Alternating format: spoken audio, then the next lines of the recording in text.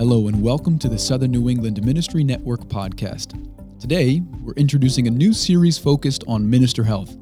Over the next few weeks, you'll hear from a diverse group of ministers who also serve as counselors and professionals in the mental health field.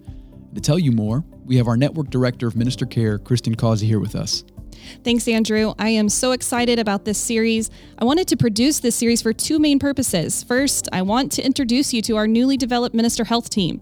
They will serve with me in a variety of ways: consulting, resourcing, and vision casting for the area of minister care.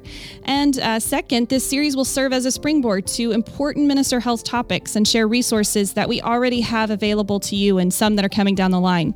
The conversations I had with each team member were so good. It was difficult to end them. So make sure you tune in. Each episode has a ton of wisdom to encourage us as we pursue wholeness as ministers. So today we are meeting Dr. Kristen Kincevich. Dr. Kristen is a licensed mental health counselor and a licensed minister in our network. She has served as a clinical counselor in the church setting since 2005. She has a PhD in counselor education and supervision from Regent University and is joining the graduate counseling faculty at Evangel University this summer. She is also an author and speaker focused mainly on the integration of faith and mental health. This conversation was so good. Kristen offers insight from her doctoral research and study on help-seeking barriers for ministers, addressing ways we can be more intentional about care for ourselves, and more. So we hope you enjoy.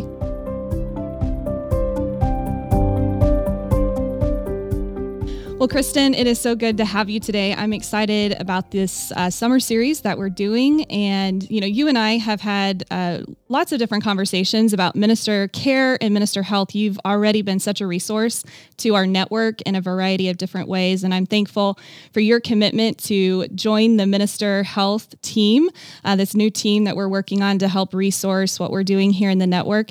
And I know you are moving to Missouri very soon, on Monday, actually, just a few days away.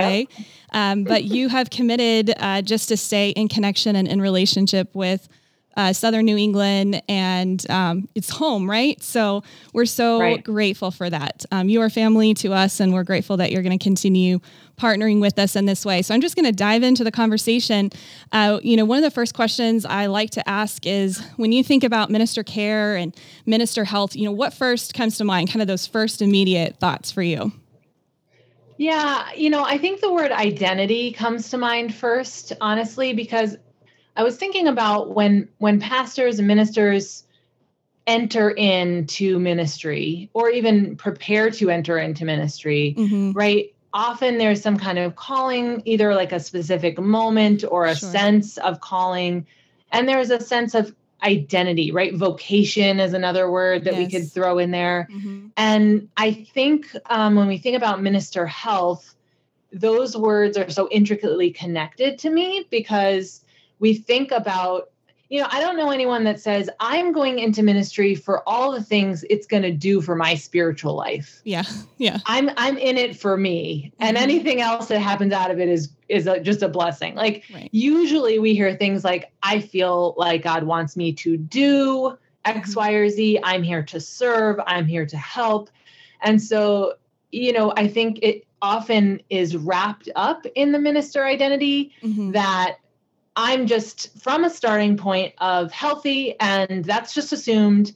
And then there's not necessarily something I'm going to do about that to maintain that or anything else. It's just, I have to be okay at all times. And I think that mindset of what the pastor identity is, or even the vocation of a minister, really can get in the way. And I think that's the mindset that we need to address a little bit. So that's my first thought. Yeah, no, that makes so much sense, because I think as you're talking about it, the identity is the baseline, right? Our identity in Christ, being anchored in that identity in Christ. And yet that takes intentionality in our sanctification with Christ, with the Holy Spirit, our process of transformation. And so oftentimes we can kind of separate that out. And we can get all wrapped up in our identity as a minister, in our role, in our position, in our title. We all are in danger of that. That's a temptation for every single person, no matter how healthy or unhealthy your minister health or minister care practices are. And so starting at a baseline with that in terms of caring for ourselves as ministers and making sure that we have healthy practices, I think is really important too. That's good.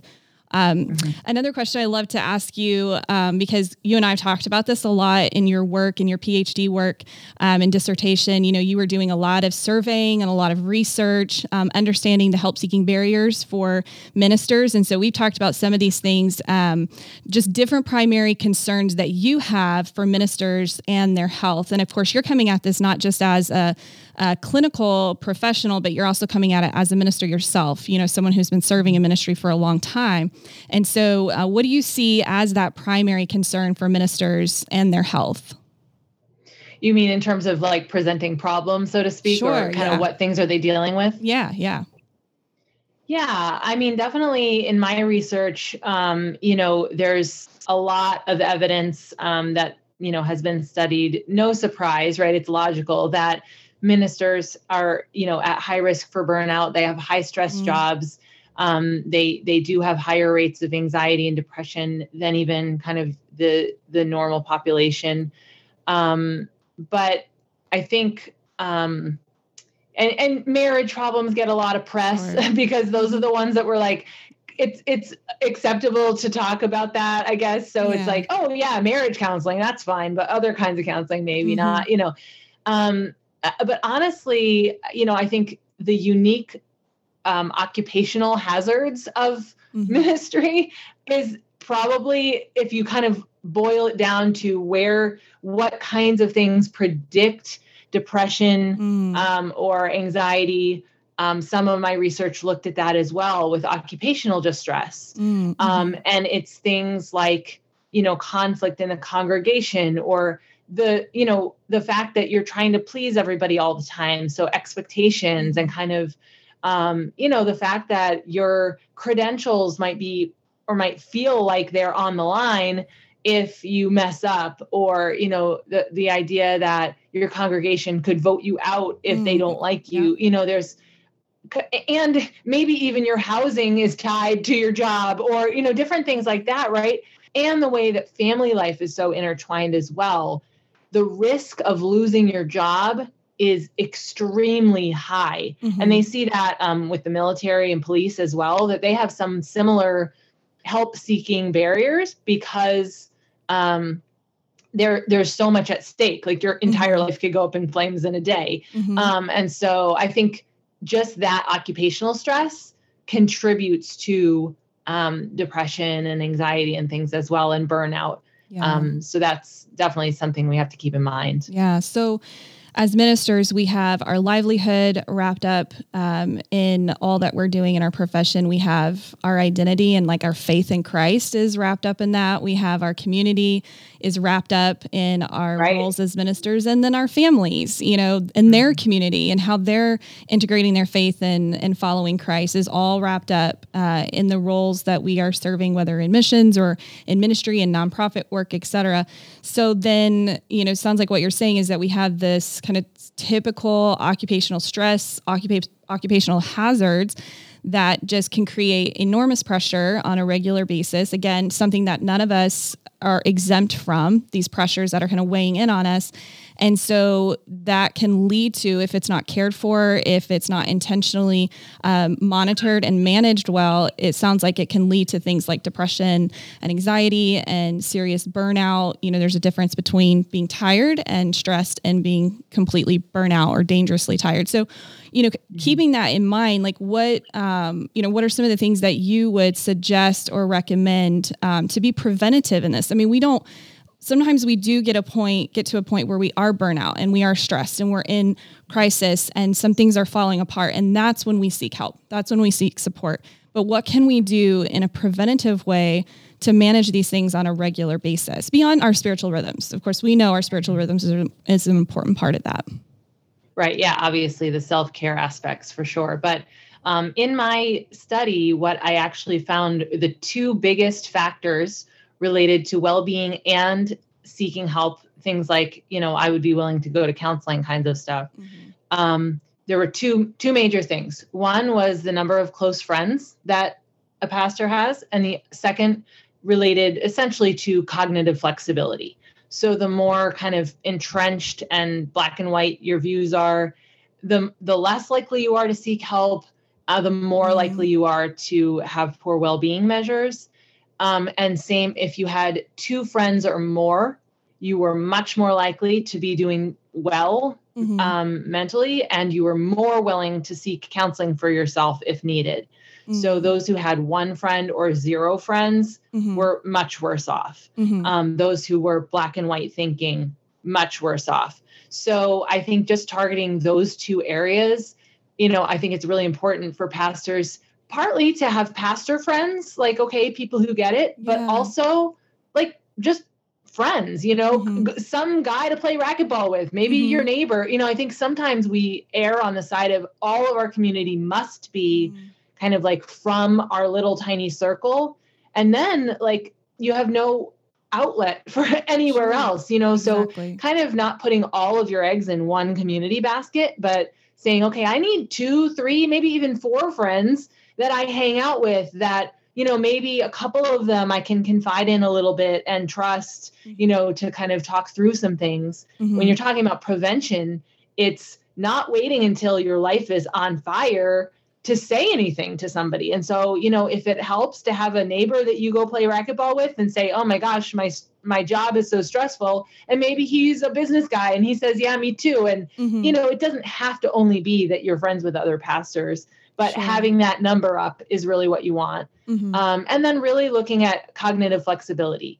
Can we kind of sit with the tension of not everything is black and white, and there's not always a right and wrong. Yes, there's a lot of things that are right and wrong, and we don't need to abandon our values to say, okay, there's a lot that's not necessarily a moral choice. There are some things that are fluid and flexible. And if I can think with flexibility, if I can adapt well, if I can be less rigid about who I am, and going back to that identity question, a pastor must be this, strong or whatever, getting counseling means I'm weak. Those kinds of rigid thinking, is really harmful to you. So the more that we can educate ourselves and practice that flexibility kind of in our daily thought life, the better off we'll be. Yeah, that's good. So in terms of cognitive flexibility, it sounds like you're talking about things like mindsets and worldview and kind of this framework that we have for different areas of our lives. So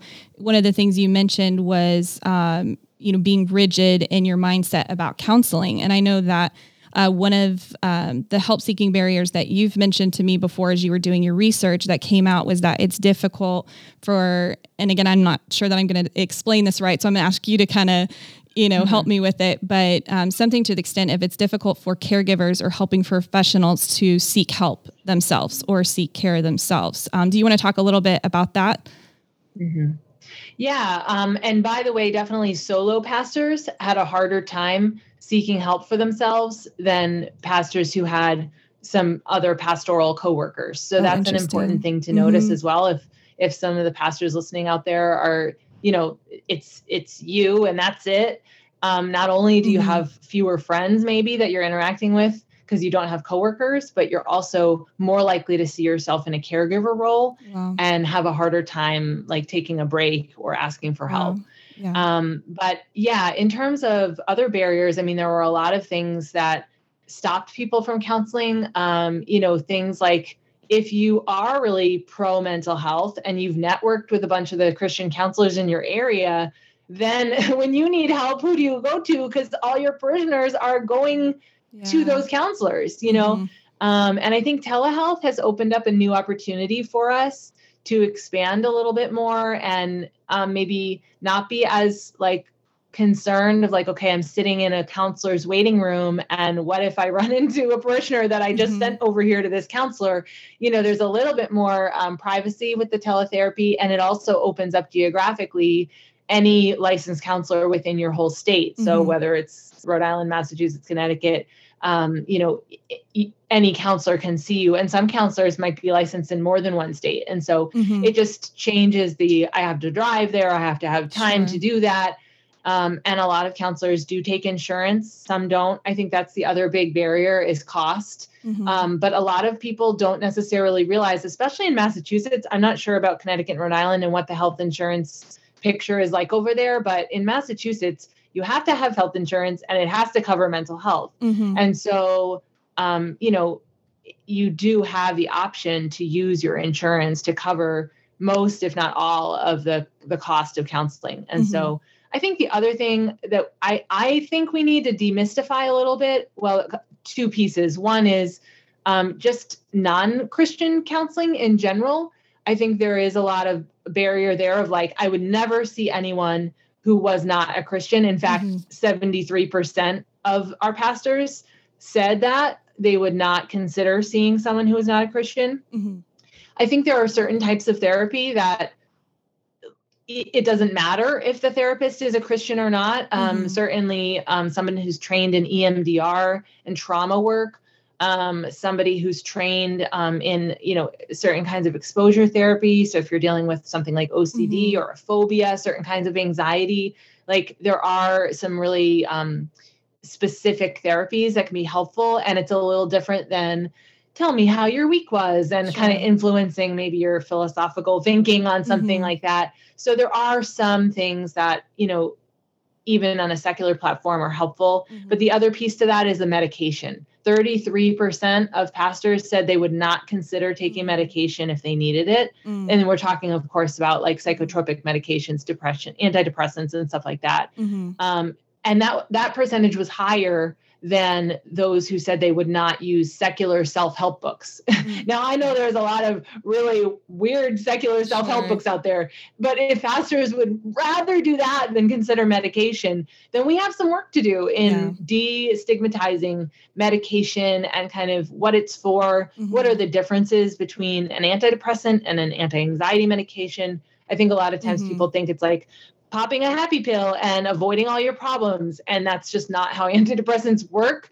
So just being open to some of those other types of things could decrease some of the barriers there. Yeah, no, that's good. Because I think, again, it goes back to the cognitive flexibility that you were talking about, that as if we can kind of, like you said, demystify or destigmatize these mindsets that we do have that often are, coming from our childhood or the faith culture that we grew up in, or the culture that we grew up in, then we can start breaking down some of that, the rigid ways of thinking, and open ourselves up to new possibilities. And I think it also points to the preventative measures as well. Like, let's not get to a place where we are in such a place of chronic depression or chronic anxiety or chronic burnout, where we're needing, some of these more intensive measures. Let's implement preventative measures in our lives right now, healthy practices, in terms of our spiritual rhythms, in terms of Sabbath rest, silence, solitude, but also emotional intelligence, learning more about our emotions and understanding them and respecting them and learning how to emotionally regulate, all those kinds of things. I think it speaks to preventative work as well, where we're getting close on time. I mean, again, we could sit and talk for so long about these things. And the cool thing is that this podcast series that we're doing with our Minister Health team is just the beginning of conversations that we're going to be having. You guys being willing to be a resource to us and your expertise and your education, your background, your passions that God has given you. We appreciate that. Is there, one final thought that you would share? This is just something that I really believe ministers need to be aware of, or something I really want them to know. Just kind of summarize that in a statement or two. Well, I think I would say that God did not call you into something for the purpose of you burning out in it. And so God deeply cares about ministers' souls. And at no point does he say, you know what, you're the one that I'm, gonna basically disregard your well-being for the sake of all these others. I know it feels like that in ministry sometimes, like, okay, I'm just kind of in maybe a martyrdom complex a little bit, like I'm just laying down my life. Yes, we are called to take up our crosses, to lay down our lives, to follow that image of Christ, but we are not Jesus. And so we do have certain needs that need to be maintained, or we will burn out. And I don't think that God has called anyone into something so that you can, burn out or be depressed or not do well yourself. There is spiritual vitality that's available to you even as a minister. So I think just not forgetting that. Yeah, no, that's good. Such wisdom. Thank you so much, Kristen, for your time today. Thank you, because I know your time is precious right now as you're making this big transition. We'll be praying for you and praying blessings on this new journey. Evangel University is such a gift in you coming there and working with them. And then we have a gift in being able to continue the partnership across the U.S. So thank you so much, Kristen. Yeah, thank you.